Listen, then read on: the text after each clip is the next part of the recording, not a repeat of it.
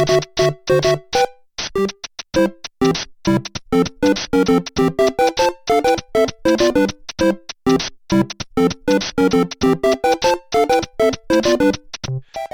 and welcome to Carnival Personnel Sideshow. I'm Jacques. I'm Joe. And Joe is joining us because this sideshow is all about retro gaming. And to help it along, we have the owner, Ben, from Boom Boom Games in Billerica, Massachusetts. Say hello to the nice people, Ben. A pleasure to be here and with you two, and hopefully we can have some fun.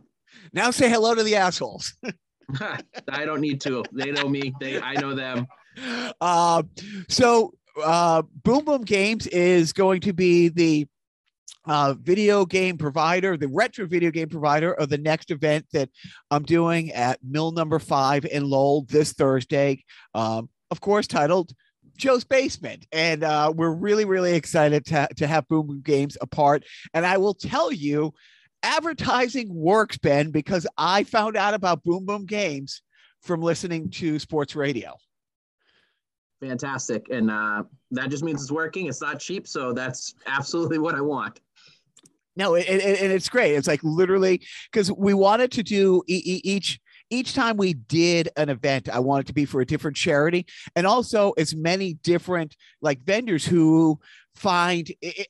We want to create win-win scenarios. So these are really fun events, but also, you know, the store. So it's great because Joe and I could not possibly have enough friends in the video gaming world. So it's always great to, you know, to meet new people. And like I said, listening to sports radio, I heard about you. So let's get right into the most important thing. What is the greatest video game of all time and why is it Galaga? Why isn't it not Galaga?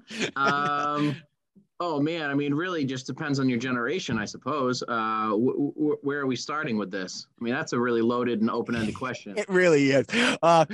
But I always throw that out there because that and Miss Pac-Man are the only two games I've ever really been good at as far as like the old arcade world. But I got in. Arcades are impossible. They're just so difficult, especially because you can't pause them, and it's just like you're limited, and it's so tough. Just forget about it. Jacques stopped playing video games when Nintendo came out, so it's true. It's actually true. Checked out. He's like 2 buttons. Forgot this. but I won't bore you. But I got pulled back into this world, you know, a while ago, 2003, I owned a post-production company in Santa Monica, and I had to go to the DVD author's house to wait for a disc to burn so I could take it to the QC place. And this kid was a gamer. He you know, had early on in the YouTube walkthrough and all that stuff. And I live for Batman. He's like, here, why don't you try this out? Because I watched him for about 20 minutes play Arkham Asylum, and I was just stunned that I wasn't watching a movie. Like it was so fluent and so great. He hands me the controller, and honestly, it was like my dog trying to figure out algebra. I literally played for all of like 3 seconds, and I'm like, no, I'm good. I'm good. But Joe, on the other hand, Joe, how many working systems? It'd be interesting to know if Joe has more working retro systems in his basement than a retail store. How many systems do you think you got up and operational right now in the Lyceum? Oh God, it's got to be about. By the way, this background is fake. This is my real camera. But his basement looks a lot like that. Yeah, a little more dungeony. But I would say. It's more of the brick background that Jacques has. So I wouldn't know. I'd say probably about 20. I don't know. I forget. I kind of lost count. I have like everything from I have an original Odyssey Pong machine all the way up to an Xbox Series X. So you know, I have pretty much every generation, a bunch of handhelds. So you name it, I can waste time with it. Well, the $1 million question on that of the 20, which one gets the most play? It's got to be the NES because I grew up with the NES, and I never grew up really, so I'm still playing the NES. My comfort game is Mega Man 2, so I just throw in Mega Man 2. I beat it in about 20, 30 minutes, and then that's that. What about you, Ben? When did you jump into the video game as a player? What was your first system? So I mean I was growing up. My brother was born in '79. I was born in '85, and my mom's like an antiquer and stuff like that. So when we lived up in northern New Hampshire, we'd go yard selling like every weekend.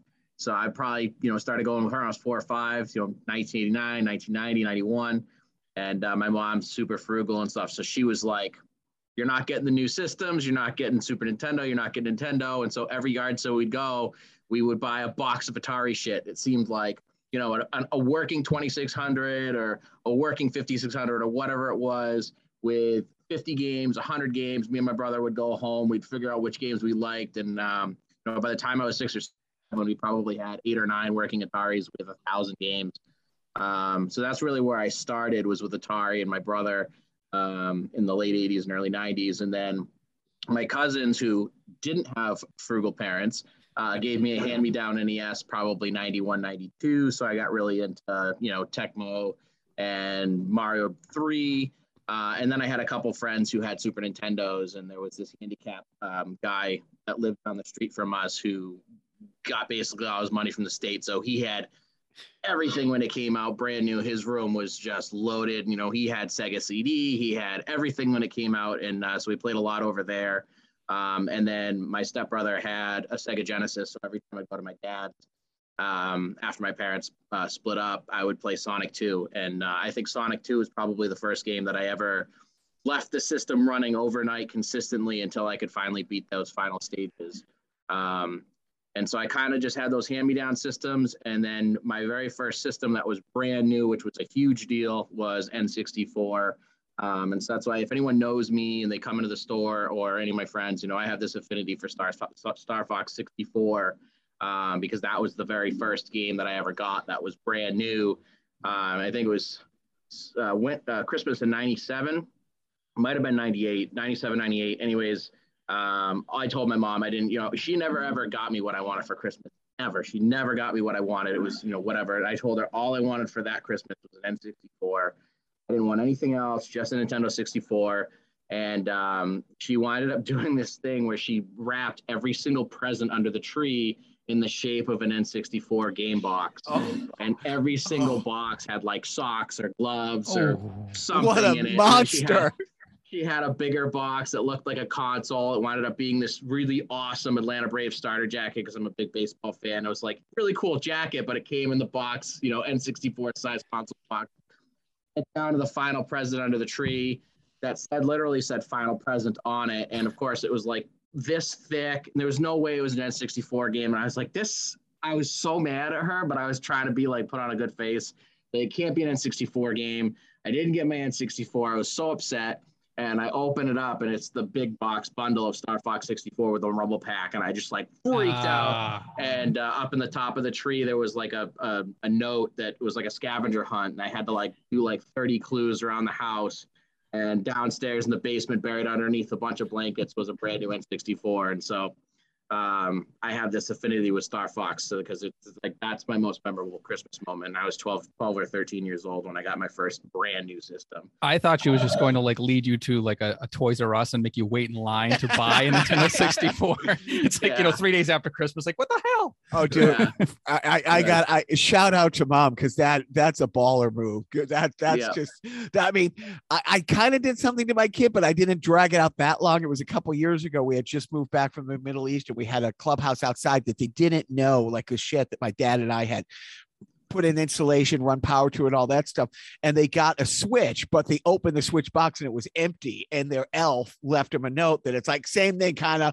And they're like, oh, Martellus, the name of the elf, is trolling us. And they finally go outside, not knowing that not only did they have a clubhouse, but it was, but for your mom to do that, it's so mean to wrap the games that look like that. Oh, the tree that year was loaded. There was probably 100 presents under the tree, and 60 of them looked like N64 games.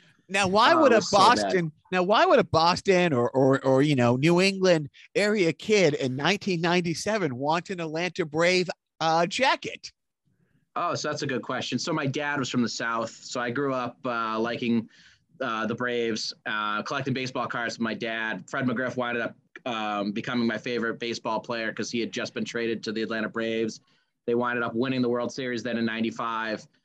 So I just became hooked. And ironically, the Rays are now my favorite team because in the expansion draft in 97, he actually got drafted to the Rays. And now my son's middle name is actually Frederick. That's awesome. Yeah, my dad was an Alabama football fan and Atlanta Braves, and he was just from the South. So I wasn't raised to like any New England teams or anything like that. So I'm a Niners fan because my dad was an Alabama fan. He didn't like pro players. He thought they were all hot dogs and prima donnas, and so he didn't like the NFL. And so I was just sort of left to my own, whatever. And it was seemingly in 1993 and 94, the Niners were always playing the Cowboys, and Steve Young was running around out, and I'm right-handed. I'm outside trying to throw left-handed. I thought he was cool. And then of course they win the Super Bowl that year. They blow out the Chargers like 49-7 or whatever the final score was. And I was hooked. So my allegiances are all over the place because I wasn't raised to like any like regional sports teams. My dad was from the South. My mom's not a sports fan. So I was kind of just whatever was on TV and whatever I wound up liking. So I was going to say, well, you're a sports fan. So what were your big sports games growing up?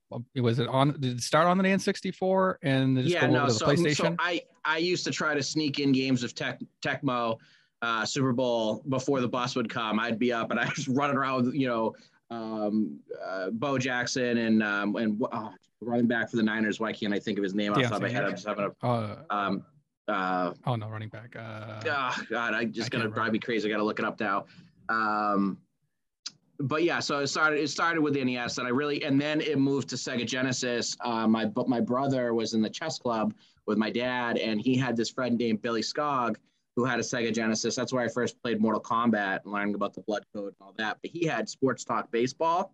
Yeah. So while my brother was practicing chess in the other room with his buddy Billy, I'd be playing Sports Talk Baseball on the Genesis, and that was pretty cool because it like talked to you and all that. So yeah, I was a fan of Joe Montana Sports Talk Football. Yeah, that was a good one too. Yeah. I getting back to the Braves for just 1 sec. I thought because your store is in Billerica, the home of Tommy Glavine, that was the tie-in, that like you were a big Tommy Glavine fan because he's from the area and he played 20 years for the Braves. So yeah. I mean, I'm a big Tom Glavine fan. He finished his career with the Mets, but I'm a big Tom Glavine fan. It just that just happens to be a wicked big coincidence more than anything. And the running back was Roger Craig. Now Roger Craig and the what is your favorite hockey? Because hockey's really the only sport that matters. So what is your favorite video hockey game of all time? It's got to be Blades of Steel. But NHL Hits is pretty good on the GameCube. If you give me a toss up, if you want to go new gen, I'm going GameCube.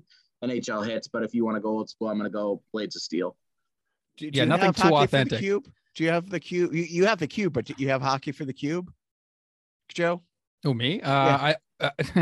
No, I'm not. I wasn't a big sports fan getting into like the GameCube era. Like I kind of fell out of gaming in like the late 90s, early 2000s. So when I started recollecting for older systems, I didn't pick up a lot of like sports games. But no, I did not have any really. I don't really have any hockey games for the cube, as you call it. But the Blades of Steel, like the music for that is just the best. It's just I could listen to. I literally could listen to it on a loop, and I often do, even when it's not playing. like it just lives rent free in my head. So. How did you end up being the proprietor of your own retro gaming store? Yes. I mean, that's a kind of a windy, complicated road. So I went to school for film at Ithaca College, graduated in 07. And it was, and I moved to Hollywood and for a few years worked out there and then winded up moving back.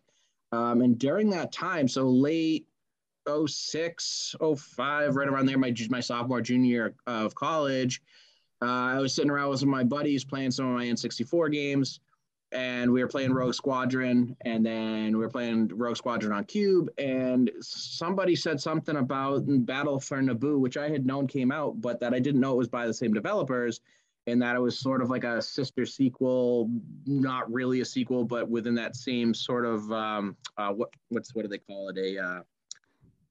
Whatever sequel that's not really a sequel. What's the word for it? Spiritual successor. Yeah, exactly. So it was a spiritual successor of Rogue Squadron for N64, and I was like, oh shit, I didn't know that.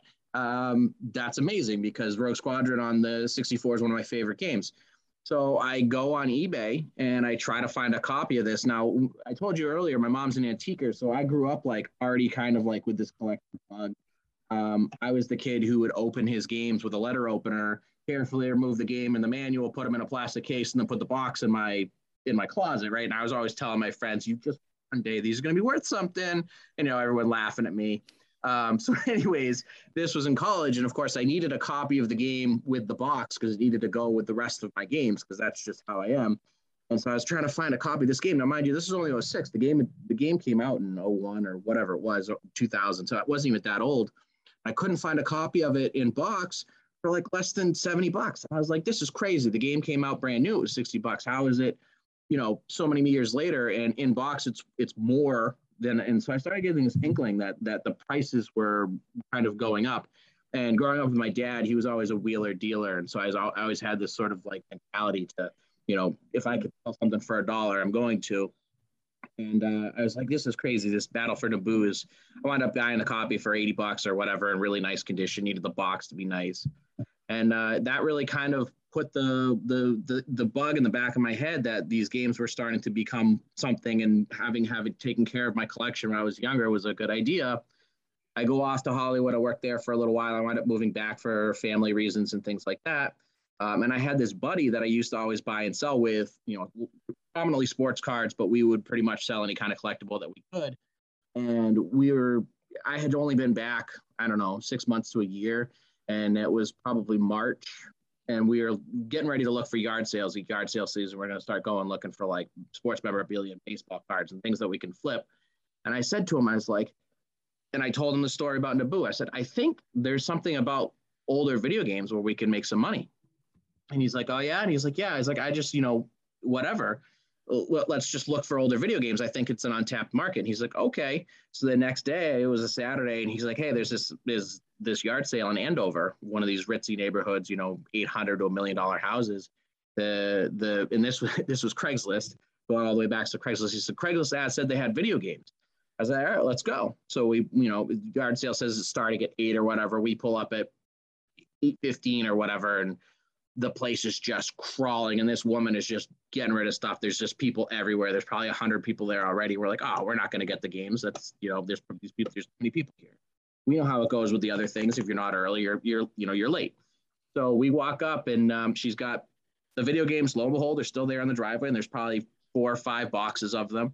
And I was like, great, this is what we're here for. And we go to the lady and say, how much for the games? And she's like, oh, $20. And we're like, oh, $20 a box? Yeah, great. That's perfect. She's like, no, $20 for all of it. Oh. We're like, what? We couldn't pick the boxes up fast enough. And we put them in the car. We give her the $20. I think I only had a $50 bill on me. I don't remember what it was. I think I just gave her the money and we left, whatever it was.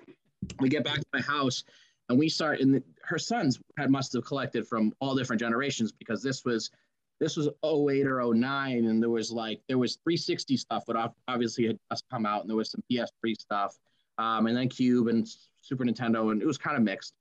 And we start looking up the items on eBay, and by the time we were done, within the next hour, the money that we had just spent on that was almost $1,000 eBay retail, and this was 09.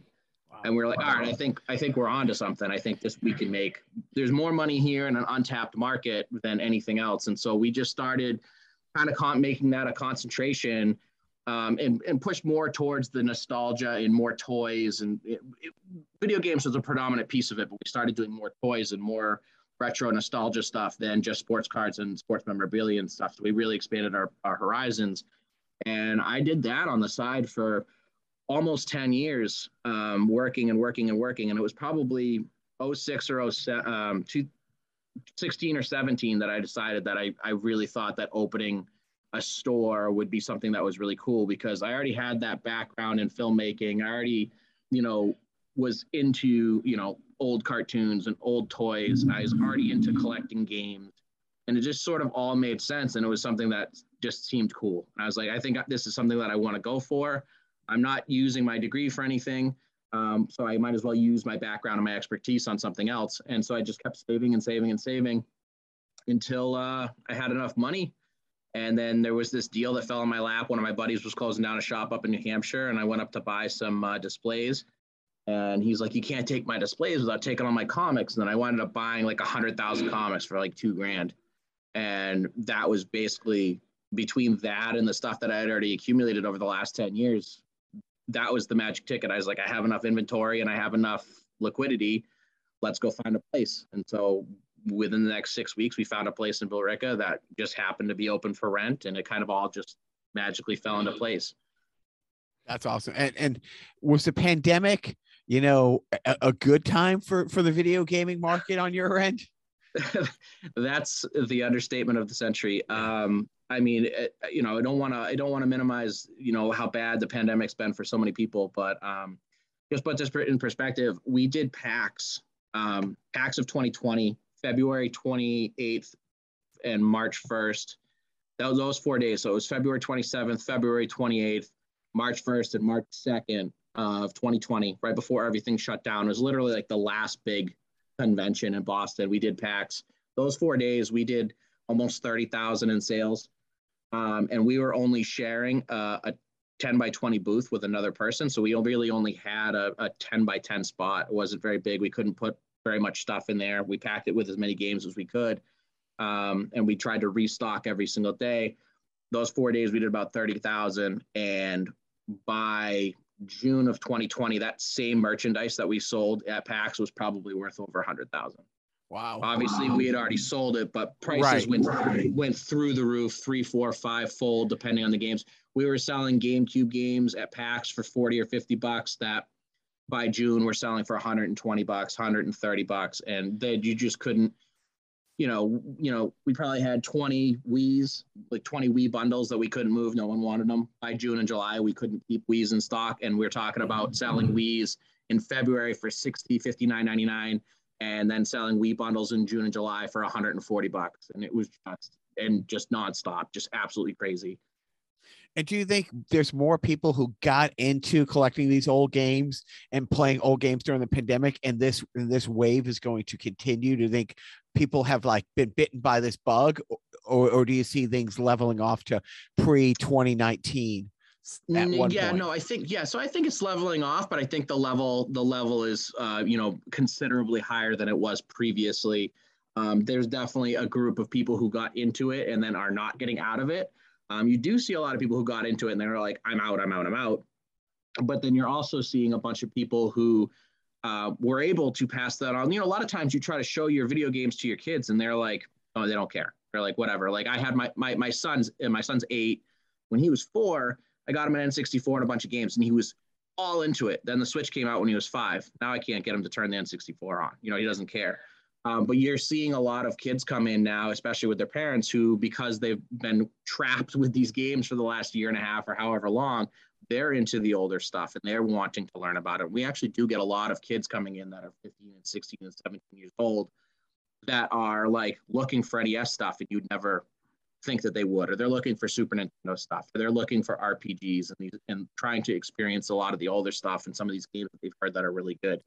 And I think that's because of the pandemic. I don't think that would have been, for any other reason other than that. But, you do see people selling off, but I think majority, it's going to level off, but at a higher plateau than it was before. Yeah, it's incredible that a lot of these younger kids are getting into like the older games. But it is a tougher time to get in if you're young. It's not like you can ask, hey mom, I want to buy this JRPG for the GameCube. Do you have $350 or whatever? Exactly. Yeah. So it's just like, but the dirty secret is that there are kids getting into emulation as well. So that in and of itself, it's like the emulation is kind of like a gateway for kids to get into the older games. And then, if they really want to, pursue the interest further, then they can go to stores like yours and actually get their original hardware and the original games. For sure. And so much the emulation isn't as good as the original stuff. And so then they were like, oh, I have to play it on the original now. Right. Exactly. Right. Yeah. It's like getting the bad weed. And then it's like, wait a minute, now there's like really good, I can go to the store and actually get some good one. Yeah. So I agree. It's a lot better to play on the original hardware for sure. Has there been a game, Ben, that like you've sold it, like somebody comes up to the counter and you're like, oh my God, I can't believe I'm selling this. Like like an obscure game or a game. Cause Joe and I went down to Hartford for the convention like a few months ago. And Joe had just, it's funny because you got your thing off Craigslist in 2007.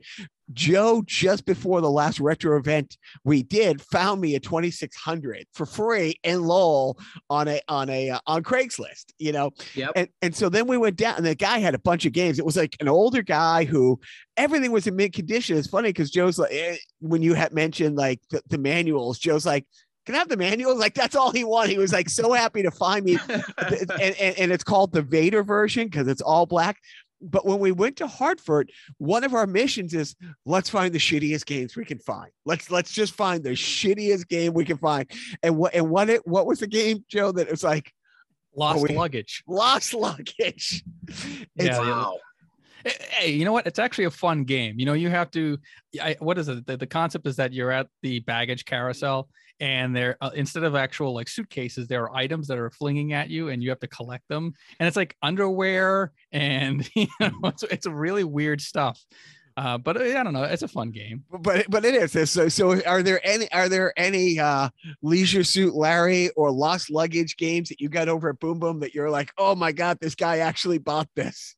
I mean, probably every day, and there's some of them are like those like baking with kitty cat games, and then it's like a 40-year-old man buying it. Some of those where it's I'm not to judge someone, but they're coming up with me with like the Hello Kitty baking with mama or whatever. I don't even know, but there's definitely every day one of those like head scratchers or eyebrow raisers, and sort of like, A, I didn't even know I had this game, and B, why are you buying it? So for sure. I mean, thank you for buying it, but Did you guys see us down at the convention? I think I recognize the name now that I think about it. You were down in Retro World. The very first booth when you walked in, the biggest one. Yeah, I think I remember it now. Yes. Did you have a giant mannequin of some? I'm trying to think. There was something when you first walked in that they had a couple. We actually got sidetracked and mesmerized by the wrestling, to be honest. And my 11-year-old to this day, when you were out in LA, did you ever go to things, Ben, like Lucha Vavoom? Like no, nothing like that. I was usually too busy because it was this great Mexican wrestling thing that they did. But there was a guy who spent the whole fight, and real wrestlers, real top of their game, amazing athletes. But his gimmick is he played his Nintendo Switch the entire time, and it was a real Nintendo working Switch that he was playing a game while watching. But no, that was a lot of fun. I mean, I'm not nearly the collector Joe is, but it is fun going to those things and finding it. So I'm learning. I'm very old and I'm just learning about retro. So Joe finds me this. I planned this thing with Mill Number 5 like a few months ago. We finally have it. I get a few game systems. Joe has some, and he's like, yeah, what about what kind of TVs do you need, Joe? CRTs. And I'm like, what do you mean? It's like, oh, well, if these games, you need those old school TVs. So it was like back to Craigslist and Facebook marketplaces. And like the wife found one for like $25. And I don't know the whole situation, but we met the guy in a Target parking lot. It just felt like buying, like it felt so weird that it, to do it. But like that's one of the things. And now in my basement, I have like 3 of these like little TVs, but it is, it's awesome to have like the whole nostalgia of like, the adapters. It was funny. I don't know what the adapter called, but the 2600 that Joe found me, it came with that little switch that you had to screw into the back of your TV, and it like TV game switch. Yeah. Game switch. Oh, I mean, the RF game switch to coaxial. Dude, yep. Those are just, I mean, I literally was giddy. I mean, I didn't use it, of course. I still have it, but I mean, it's like. And it was a Radio Shack branded. It was a Radio Shack.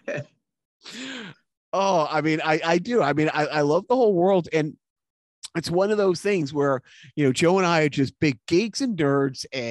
And over like the last like 20 years, the world has kind of caught up to us. Like, well, and it's funny because your brother, as you were talking about, like, was into chess in high school.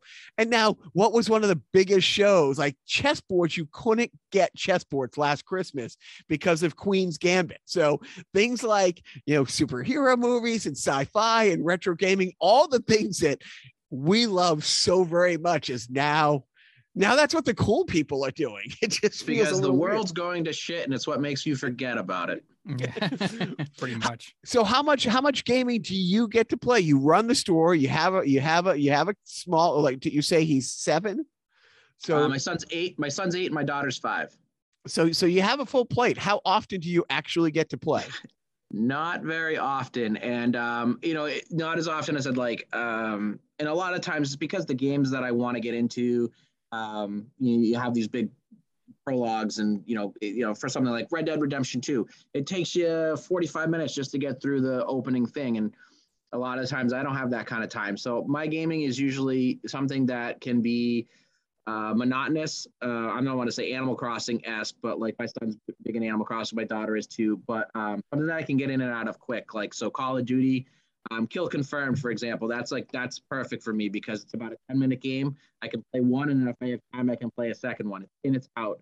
Other than that, I don't really have a lot of time, and when I do, I'm always trying to better the store and do other things. So I don't know. I guess it's when you own a video game store, you just do the least amount of gaming you've ever done in your whole life. But when I do, those are the sort of things that I try to do. I did play a lot of Breath of the Wild when it came out. It's kind of a bittersweet because I was never really into Zelda growing up. And so Breath of the Wild was the first Zelda game I was ever like, yes, I'm going to get into this. And my son was younger. My daughter wasn't quite yet born yet, or she was just born. So I had a lot of time on my hands at night taking care of them when they were younger. And I had probably put, I don't know, 120, 125 hours into the game. And I'm one of those like super meticulous. That's the other thing. I'm super meticulous. So I have to explore the whole area. I need to find every seed. I need to do everything that's in that area before I can move on. And my son at the time was, young, 5, 4, whatever it was. And I wasn't, and the Switch had just come out. I hadn't like looked up and really understood like how the saving mechanisms worked. And I didn't realize that the save files are actually on the console themselves. And I had 2 different, I had a not for resale copy that I had gotten in one of like the big box bundles. And then I had the regular copy for whatever reason. And he was playing, he just liked to walk around with the sticks and hit stuff. And I guess he did like one of those like start saves, and he did it like 10 times. And he ended up bumping my save file off the console. Oh. And I was like, oh no, it's all right. It must be on the other part. So I put the other card in, it was still gone. It was like, wait a minute. And then I looked it up, and then, the thing had only been out for a few months. I looked it up and I realized like how the saving worked, and that he had bumped my file and it was permanently gone. And I had just lost like 130 hours of playing the game. And I was like, I'm never playing the game again. And did the house he wound up at in the foster care system feed him well? So things like that are really, those are buzzkills. But when I do play, it's usually something in and out really quick. Now, do you have people coming in now that games are much more popular and in the news lately? Because like I think last week there was a news story about a game store in Nebraska that had uncovered like a warehouse of, mint condition 20-something-year-old games. And of course, like because of the speculation market and those investors getting into, high priced auctioneer gaming, whatever, they're pumping up these prices to like, hundreds of thousands of dollars or $1 million for a sealed, Mario Kart 64, which they made a jillion of. Do you have people coming in now to your store saying, hey, I have a, kind of half torn label, copy of the original Mario Brothers. How many thousands of dollars are you willing to give me? Yeah, it comes, most of the times the person who's coming in doing that kind of has some semblance of knowledge, but there are a few people who call the store and you have to laugh them off or whatever. But for sure, you definitely get these people who come in, and they think they have $1 million, and you're like, yeah, I can give you like 50 trade, and they're like $50 trades. They're like, oh, okay, might as well just start at the GameStop, and it's just like clearly you've never run a business before, and you don't really know what's going on. But yeah, it's definitely, the news stories definitely alter people's expectations, especially for lower end sealed stuff. sealed PS3, sealed PS4, a lot of the stuff that's newer.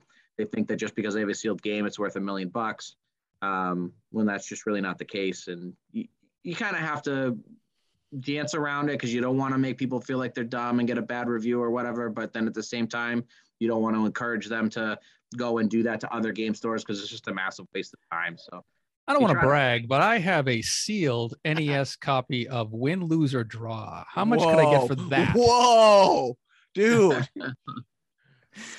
I'm thinking I'm starting the opening bid at $500. So if you grade it, that's probably not that far off. I know, right? That's the only way to really make money. By the way, speaking of like things that are worth things, I also collect Nintendo Power magazines, and years and years and years ago, I picked up a Nintendo Power #1 for $1 at a flea market. It has all the inserts. It's in great condition. I still have it. It's not wrapped up in it's not mummified or slabbed or anything. It's on a shelf. Slab it. Because I looked it up. I got an app. I started looking it up. It goes for like $300 to $600. That one magazine. Raw. That's raw. If you slab it and it comes in nice, you get over, and like say you send it to CGC and you get over a 9, you're talking a few grand, if not more. Yeah. But I really like that magazine. I really like the inserts and like even everything in this, like the postcards in there and the map. And it's just like I bought speaking of down at the convention, someone walked into my booth with a really like ratty copy #1, like really ratty. I think I paid him $220 for it. Really beat up, and there was someone standing behind him as I made the deal. And as soon as he walked away, he goes, "Are you going to sell that?" And I actually had bought it to give to my general manager because he's a really big Mario fan. And I know he collects the #1s and he's got another copy, but I was just surprised with it. And the person was like, "I'll buy that right now for $400." I was like, "Sold." Yeah. And I bought it for, paid $225 and sold it for $400 within the matter of like 5 minutes. So yeah, when do you think I should slab it? Because I really don't want to. I like looking through it. I know this. I have a PDF of it. I know. If I were you, especially if it's a nice condition one, I would slab it and then go find myself a ratty one. You see, the good thing about Joe's wife and my wife not listening to the podcast, we can say that we have these things with that value and not have to get rid of them. The secret is safe. Because no, but that is great. It's funny when you said, you were there and somebody sold you something. I was thinking it's like, yeah, I bet that's where real deals are to be had by collectors, by, retail stores and stuff like that. I mean, what a great place to sell, an old magazine like that. But to turn it around and make a profit within like 5 minutes, that's congratulations, my friend. That's not take a skate around. Not an every day. Ben, this was so great. Thank you so much for jumping on. Are you going to be able to be there next Thursday or this Thursday, or are you just going to be sending, some like Joey or somebody else from the store? Because it would be great to Thursday, meet. Right? Thursday the 3rd, right? Correct. Yeah. Well, I'm planning on probably being there. I'll probably have my kids with me for a little bit. And I do know that Joey wants me to help oversee the setup and stuff. We have we're actually expanding how we are doing things a little bit specifically for you guys. And so Joey wants me there to help. So that's my intention. We are so excited. And again, I don't know how much it drove foot traffic or online traffic, but definitely your advertisement worked, because that's how, that's how I found out about Boom Boom Games. So nice going, my friend. Fantastic. Well, I appreciate you guys having me, and it was good talking to you for sure. Joe, you got any last thoughts? So really, like, slap it and then get a ratty copy and yeah, no, for real. I know, and seriously, like your win, lose, and draw, like I know it sounds dumb, but even like games like that, either whether you send it to VGA or you send it to WATA, but if you can go on and you can see WATA actually just released their population counts. If it's really nice and you have one of only 5 of the win, lose, and draw games in the entire world that are graded at a 9.4 or 9.6. With, and it really matters too. If the seal's nice and you get that A++ seal, really nice seal. If you have a 9.6 with an A++, you might be one of only 5 or 6 copies in the entire world. And then, yes, it sounds dumb, but it could be worth $500, $1,000, $1,500 It was that guy that article just came out. IGN was the one who did it. Whoever wrote their article needs to just quit because they don't know how to do research reports. That find just from the games that were shown between Chrono Trigger and Turtles in Time, I know of a private trade that just happened on a Facebook group called the High End Game Group. If you guys are interested in getting into some of this additional culture, I can point you in the right direction. There's a group called High End Game Group. It's a group, has about 3,500 people in it, and it pretty much cultivates the high-end collectors in the entire U.S. and most of the world, and the people who are the ones really doing a lot of the stealing stuff. I know of a private trade that just happened for a 9.6 Turtles in Time, or was it a 9.4? I can't remember the grade now, but for over $100,000. And so that fine that just happened, just the games raw, you're talking about $500,000. And once some of those get graded, and I know the games that were actually disclosed, there was only about a 30 to 40% of the games were actually disclosed. There's way more. It's going to be, end of the day, it's going to be over $1 million fine, especially after the stuff's graded. A graded Chrono Trigger, if it comes back nice, you're talking $100,000 to $200,000, if not more. That Turtles in Time is a 6-figure game, and who knows what else was in that fine, let alone the Breath of Fire 2, et cetera, et cetera, et cetera. So, yeah. So the moral of the story is sell out your childhood. Just cash in, make the money now. If it's sealed, if you have sealed games from from the 80s and early 90s, then yes, sell it. Yep. That's awesome. Ben, thank you so much. I'm looking forward to meeting you this week, my friend. Awesome. Thanks, guys. I appreciate it. Good talking to you. Yep. All right. Thank you so much, Ben. This was really great. It was really fun. I will send you the link as soon as it posts. And Joey's a rock star, so he's been great to talk with and stuff like that. So I'm really looking forward to meeting in person. Perfect. Thanks, guys. I appreciate it. Have a great night. Thanks, you too. Man. Take it easy.